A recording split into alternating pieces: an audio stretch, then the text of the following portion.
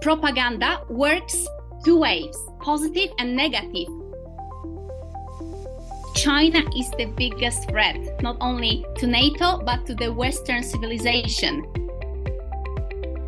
If Russians go in, it's loud, everyone knows.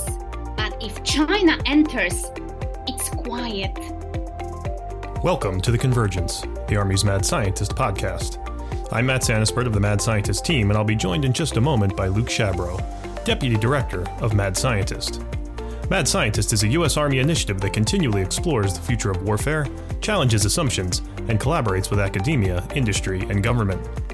You can connect with us through Twitter at ArmyMadSci, or subscribe to the blog, The Mad Scientist Laboratory, at madsciblog.tradoc.army.mil. On today's episode, we're talking with Dr. Joanna Siekiera, international lawyer specializing in Pacific law, maritime law, and the law of armed conflict. We'll be talking with her today about the legal aspects of multi-domain operations and protection of civilians, what we can learn from the war in Ukraine as it pertains to policy and legal implications for the U.S., and her concerns about security and policy in the Indo-Pacific. As always, the views expressed in this podcast do not necessarily reflect those of the Department of Defense, Department of the Army, Army Futures Command, or Training and Doctrine Command. Let's get started. Joanna, thank you so much for being here. Thank you. It is my pleasure and happy to have this podcast today on the Valentine's Day, actually. That's right. So can you give us a little bit of an introduction to who you are and give us a little bit about your background? I am an international lawyer, originally from Poland. I work currently in Norway at the Faculty of Law, University of Bergen, but also as a legal advisor and external legal consultant for the NATO Center of Excellence of Stability Policing in Vicenza, Italy, but also to Finnish Defense Forces International Center in Helsinki. So I do mainly law of armed conflict, but also law of the sea.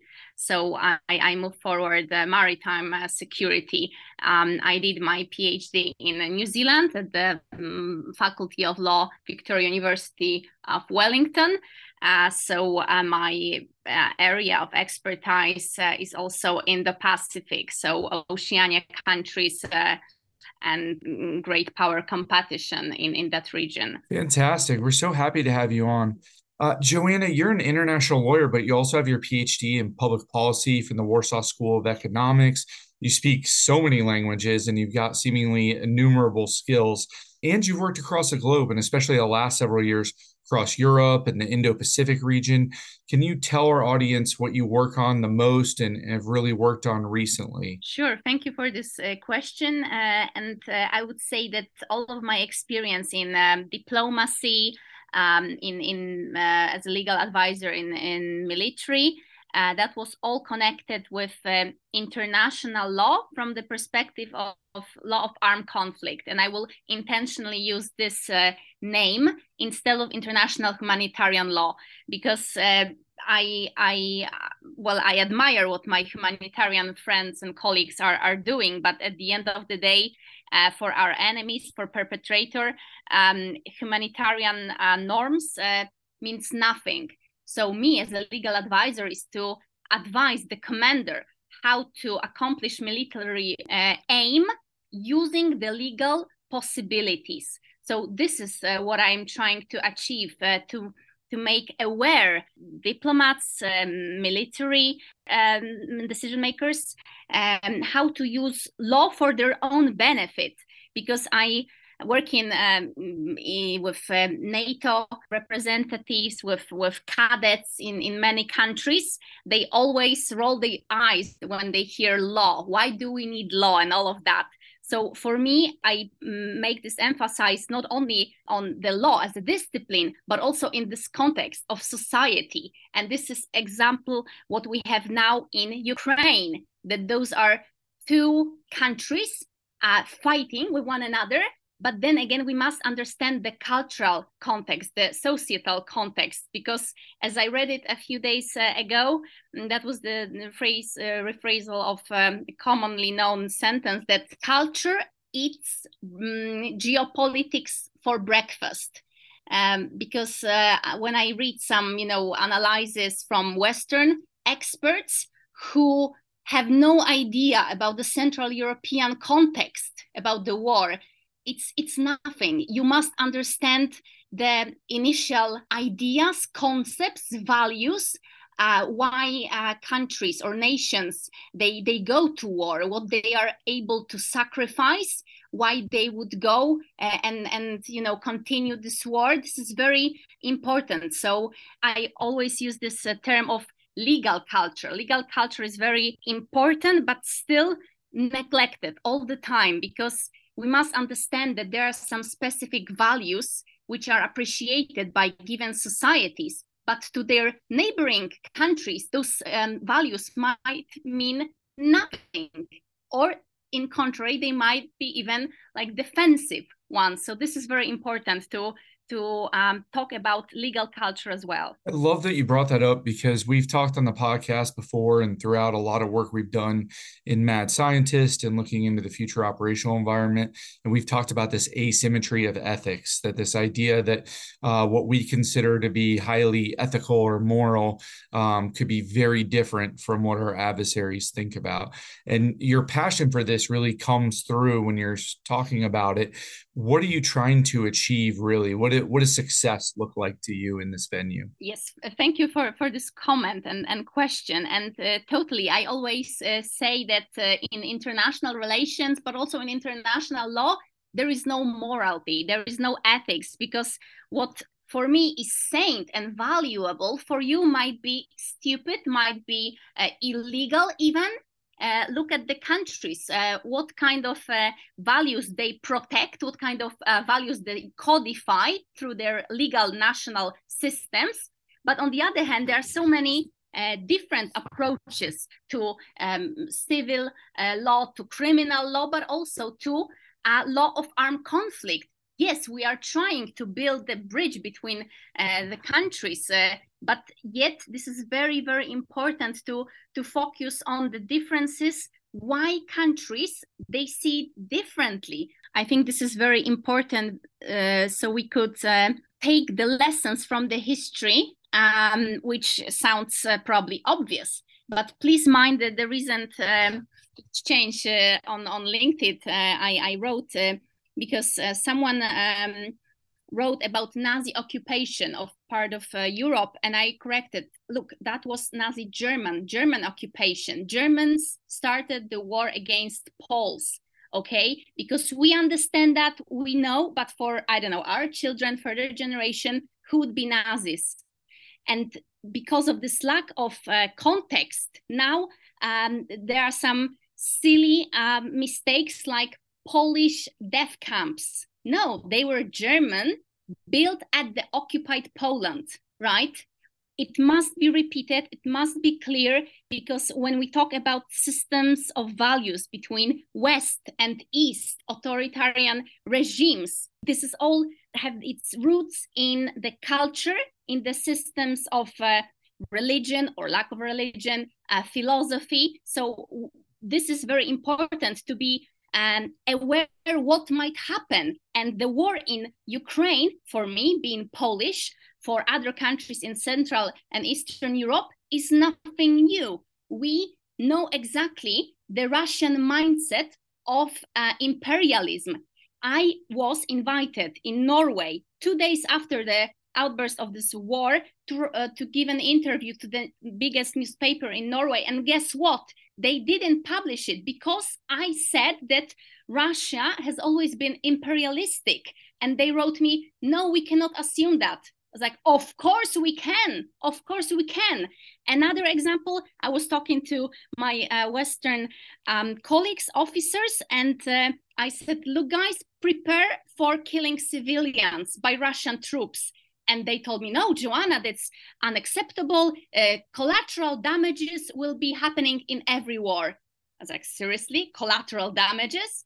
For Russian army, meaning Soviet army, because it's totally the same. Those are standards. Those are standards. So for me, this is very important to give this context, that when I do my research, when I teach, or also comment something on social media, and people, they write, oh, this is Putin's war. And I'm like, guys, No, because after Putin, there will be another person. But those are Russian soldiers who are killing, raping, and stealing. They were doing the same during the war and after, when they said that they liberated Poland and other countries in the Eastern Bloc. So this is nothing new. So again, this is very important to understand the culture. So perhaps to predict the further actions, including the process of war. Yeah, Joanna, that's a great point and an important point to keep in mind for this. And I want to go to another point that you've been kind of foot stomping here, the cultural differences, and you've been talking about legal cultural differences, but you've been exploring the concept of West and East, how many in geopolitics, social science, and defense, how we kind of divide the world. And, the West has kind of a shared distinctive values and plurality of governing and legal systems. But should we still be using those terms, East and West? Is the collective of the West an important thing to keep together through alliances, treaties, and more, or has it always been kind of a misnomer? Very good question. And again, I don't use those terms to divide. I use those terms to make people aware, to understand that we are not the same. We would like that. But when we assume we are the same, we are losing. Somebody else is taking over that naivety we are having. And really, I've been experienced that a lot when I also teach at this course of protection of civilians in Helsinki. We have officers from Africa. So for them, this concept is also, I wouldn't say like an abstract thing. But this is important that Ukraine also before the war, it was perceived as an Eastern country, not inside the EU, not inside NATO.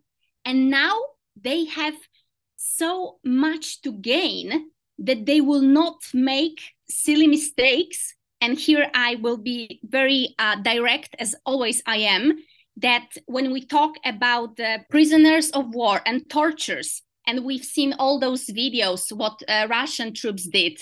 I ask, do you think Ukrainian soldiers did not that to Russians? Of course they did, because propaganda works two ways, positive and negative. Ukrainians, they want to get to the Western culture, society in a sense of institutions. But we must remember that the level of corruption and nepotism is the highest in Europe. This is not white and black. Of course, we all support Ukraine. This is a sovereign nation and it must have its territorial integrity. Definitely, yes. But always remember about the context. And when we talk about West and East, we talk about the values, democracy, transparency, the rule of law. How about Turkey? This is a very interesting example I always say about Turkey in NATO. Many times I've seen Turkish representatives being treated not equally as other NATO members. I'm not saying that was precisely in NATO, but also during other occasions, in other institutions.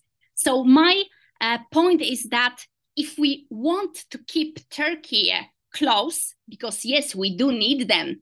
They are in a very strategic position, geopolitically, economically. So we must keep them because otherwise they will go to another alliance where they are being treated equally. The same with India. And here my research in Indo-Pacific, this is why we are struggling so badly through different alliances, treaties, political declarations with Quad, for example, with Australia and India, to keep them closer, because otherwise they would be more than happy to cooperate with China. So this is very important, that when we really play on those, sensitive national interests of dignity, of identity, this is important to win the heart and souls, because otherwise, why should states follow some, law is artificial. Law is created by us, by states,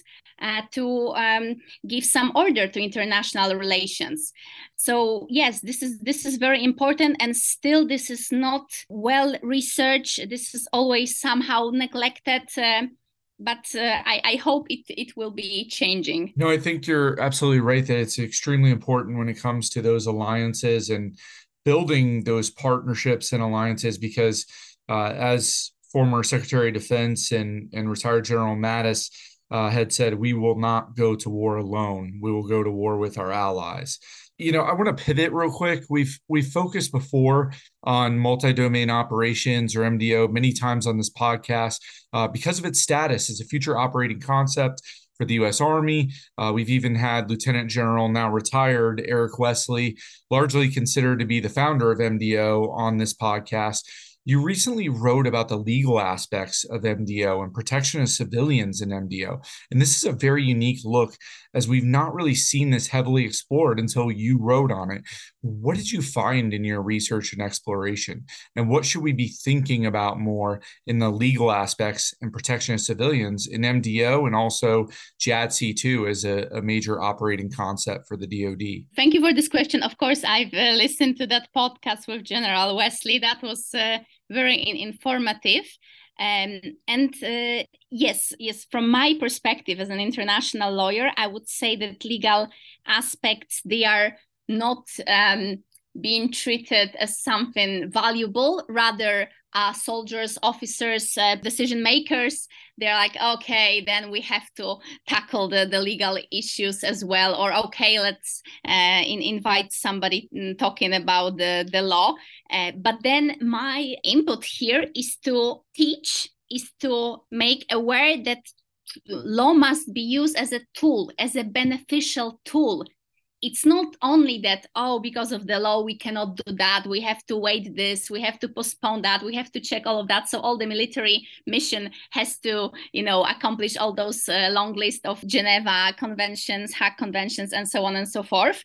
No, I'm saying use this law to protect yourself. Use those regulations in rules of engagements and all other tiny green books soldiers are given when they are deployed, for your own benefit. The law is, yes, I understand that international law system is so different than our national systems.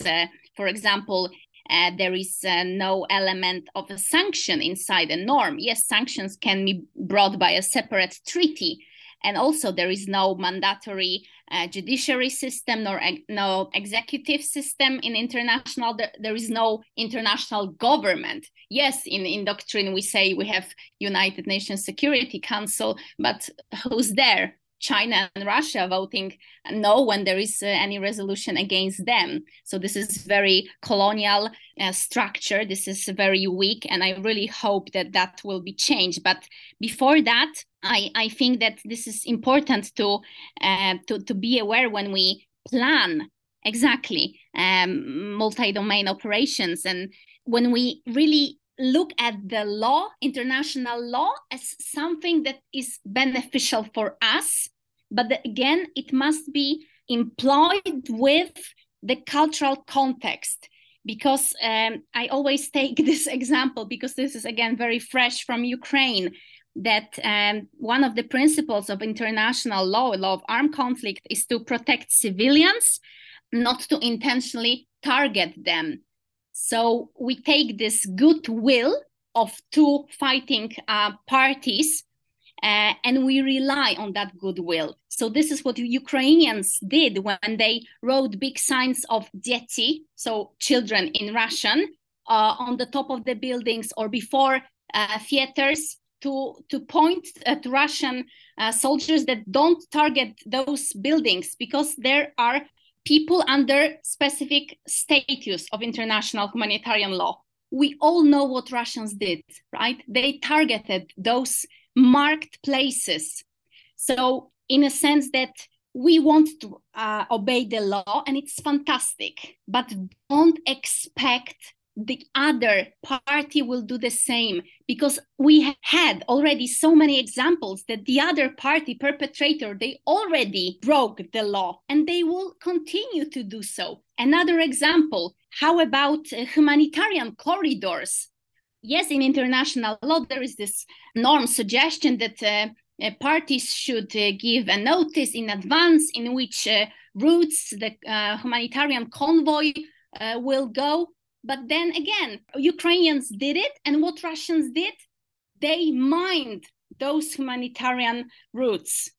So in a sense, we must be aware of that when we plan at every stage of military operation, that another party we are fighting with, they are not stupid. That's another thing, that we like to downgrade our enemy. All those memes, jokes we see on internet against Russia. Yeah, ha ha ha, funny. But guess what? Russians are still in Ukraine.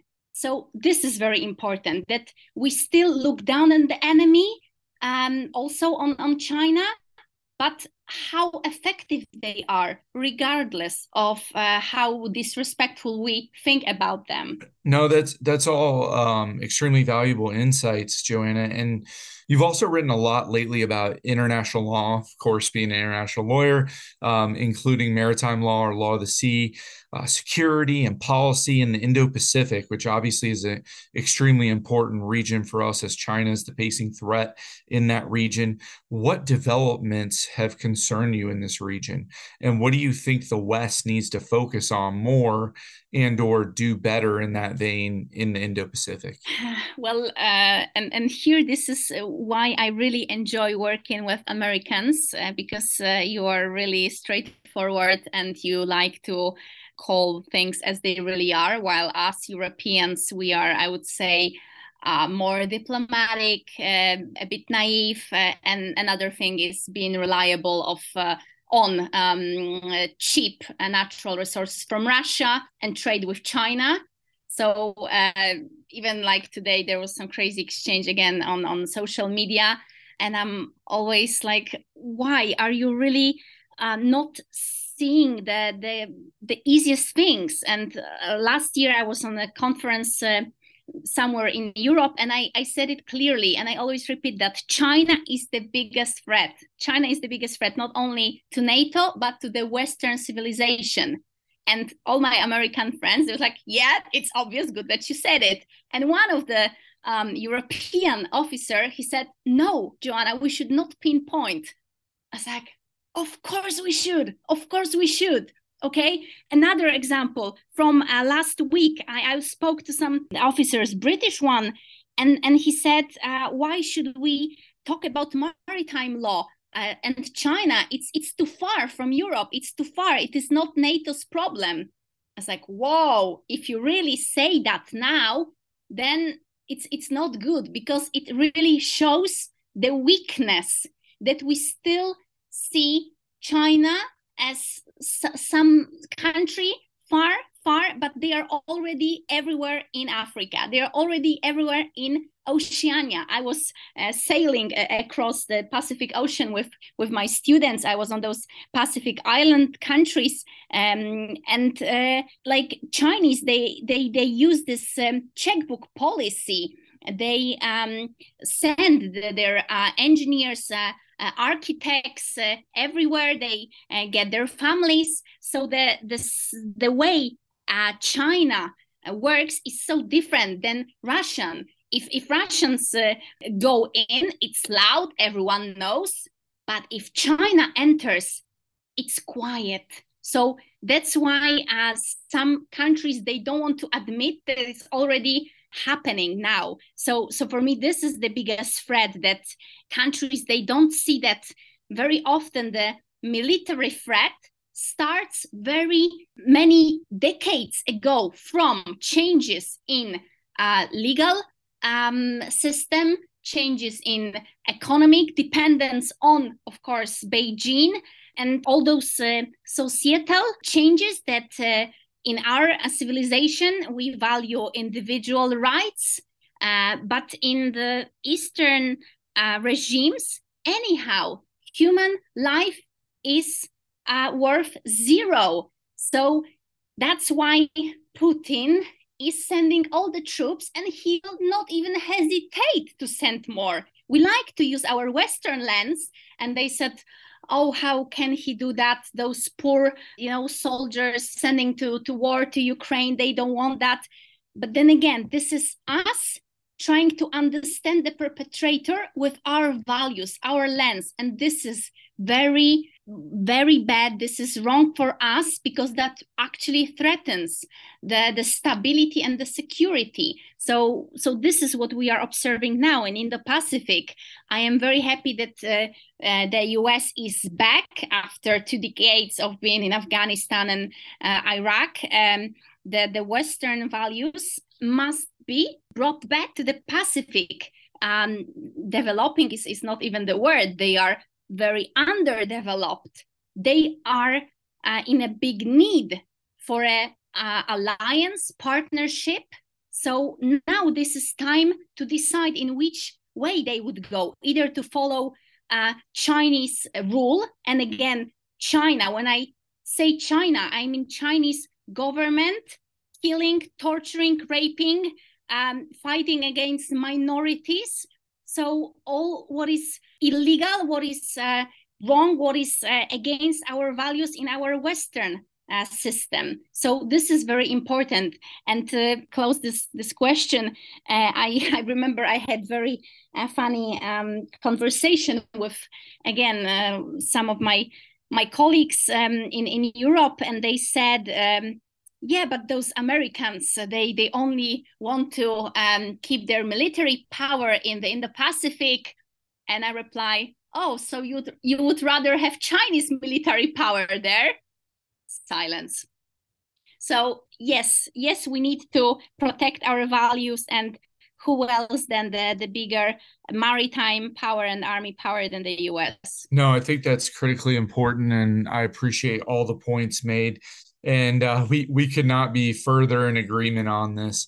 I want to pivot just because we could talk to you for hours about this, and just really appreciate all the amazing insights that you've brought. But in addition to all this scholarly, academic, and national security work that you do, you've also poured so much heart and effort in mentoring and empowering women in national security and international relations. How did you start doing that, and why is it so important to you? It is important because, first of all, I'm a woman, so it's been very hard, even today.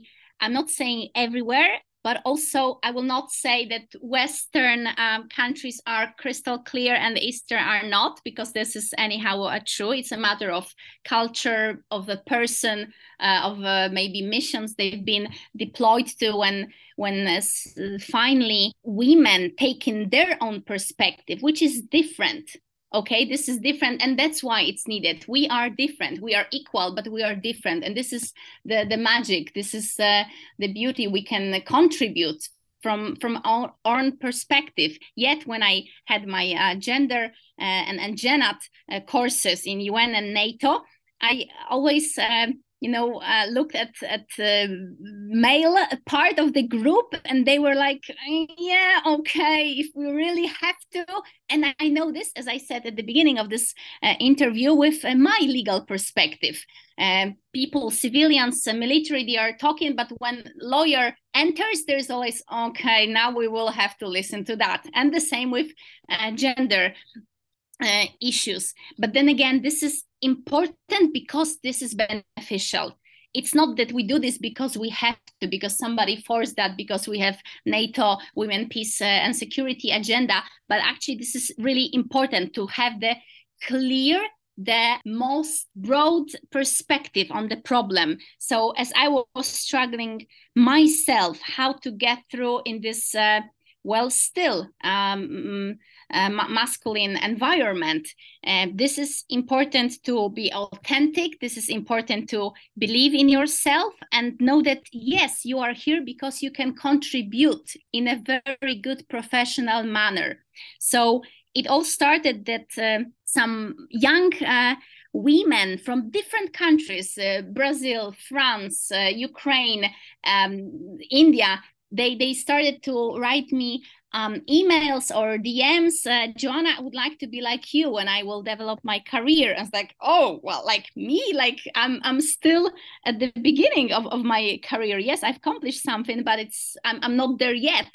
So I thought, okay, well, why don't we have a Zoom? Why don't we have a call? I'm here for you. So I found it very empowering, also happy and satisfying for myself, because then I write letter of references for those women, not only women, but mostly.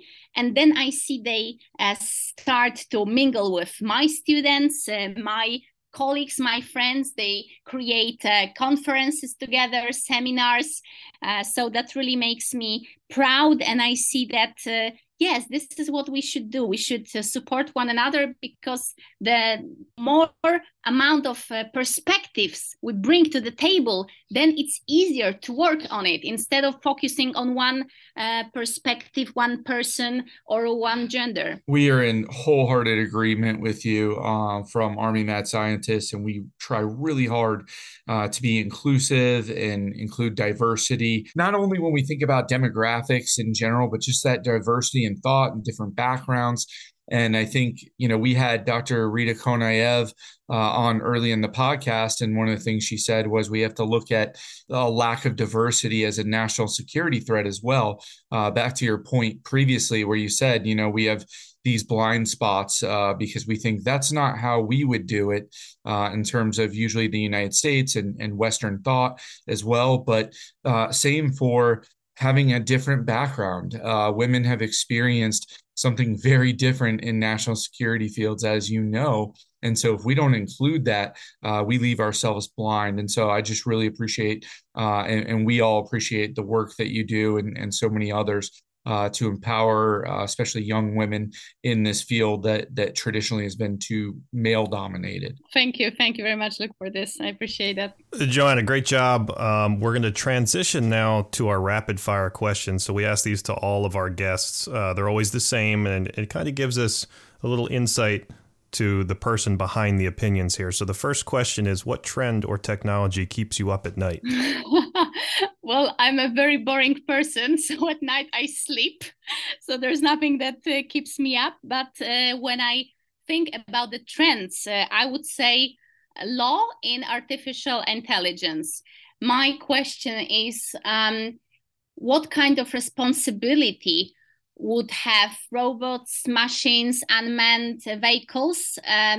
Who would write treaty on that? Or should we stick to our national internal legal orders? But then how about responsibility for example, committing war crimes, genocide by those robots, machines? Because even now, again, very politically correct, and I'm very straightforward. As I said, I don't like to, overuse international humanitarian law. I always underline I am a lawyer from law of armed conflict. So responsibility to protect. Wow, fantastic. But first of all, this is not legally binding. This is only political decision inside UN, not even NATO, UN. And secondly, this is to protect your own population, not to others. So not when you are deployed, not towards host nations, populace. So this is what drives me crazy, that the technology is moving so fast, but the law, we are still in 1948, because when I read some analysis by other international lawyers about law of armed conflict, they quote Geneva Conventions, and it's fantastic, but it's about how many postcards or letters can a POW send from a camp. And I'm like, seriously, this is anyhow applicable in the 21st century. So yes, this is my frustration. Yeah, it sounds like that might keep you up at night. And we've found that to be true. Always, technology always outpaces the legal and policy advancements. That comes true time and time again. So our second question is, what's something about you that you're willing to share on the podcast that most people might not know? Very hard question. Maybe that, for example, now I am in North Macedonia, again, very politically correct interference to national relations, because the name of the country was Macedonia. But I like to understand the legal culture from inside. So I've been to Russia, I've been to Ukraine many times, I've been to Transnistria, and that gives me the clear vision of what is important for the society. What kind of problems do they struggle with? Is it easy to go abroad? Is it easy to send your kids to school? Or how further can you go with education? If you cannot find work, what would you do? How high the level of crime is it? How is not? When I was in Brazil for 1 month, I also discovered that living in favelas, I decided not to stay in a hotel because that would not give me the chance to understand the society, to understand the enormous division in society, again, based on issues. The way the crime, unfortunately, keeps your family going, because if you don't pay the cartel, then either they will kill you or you will not buy bread to your children. So anyhow, it's to justify, but I'm always curious why the law cannot work. So what would be needed to change that? But again, to understand how we should change the law, we must be aware how to change the society. Because given perfect laws, this is not enough. Trying to understand the society and the cultural issues through total immersion, boots on the ground, so to speak, you actually being there, living amongst them. That's wonderful. So our last question, which may be the most difficult one, is what's your favorite movie? Well, I prefer books, but if I were to choose, that would be 100% Devyata Rata, so The Ninth Company, the Russian movie from 2005 by Fyodor Bondarchuk. And by the way, this is also the favorite movie of Mr. Putin. That's very interesting. I'm sure most of you have seen it, but if not, do this because it shows Afghanistan, Russian invasion, late 1980s, young, unexperienced Russian cadets. And again, it's very important because, of course, in many ways, it's emphasizing the Russian will to help, to deliberate what they did, for example, to Poland, but I think this is worthwhile watching to understand, yes, a lot. Entertaining as well. So we've had foreign films listed before, but I don't think we've ever had a Russian film before. Seriously? So that Come on. Yeah. We're so grateful to have had you on, Joanna. It's really been an excellent conversation. Where can people follow you at? Right. So people, please, you can follow me on Twitter and LinkedIn. The same as my name and surname, Joanna Siekiera. So, Joanna, we want to thank you again for coming on the show and talking to us today. You know, it's always interesting to hear from people who are out there, on the ground in different countries, exploring different cultures and different societies, especially when it comes to the legal side and the policy side of some of these defense and security issues, that we're constantly exploring here stateside. So, Joanna, thank you so much for coming on the show today. Thank you very much, Matt and Luke. That has been my pleasure. I'm really happy to be here. I've been listening to your podcast, and that was great to meet you in person, actually, in early this year. So thank you again. Thanks for listening to The Convergence. I'd like to thank our guest, Dr. Joanna Siekiera, for talking with us. You can connect with Mad Scientist through Twitter at ArmyMadSci, and don't forget to subscribe to our blog, The Mad Scientist Laboratory, at madsciblog.tradoc.army.mil. Finally, if you enjoyed this podcast, please consider giving us a rating or review on Apple, Stitcher, Spotify, or wherever you accessed it. This feedback helps improve future episodes of The Convergence and allows us to reach a bigger and broader audience.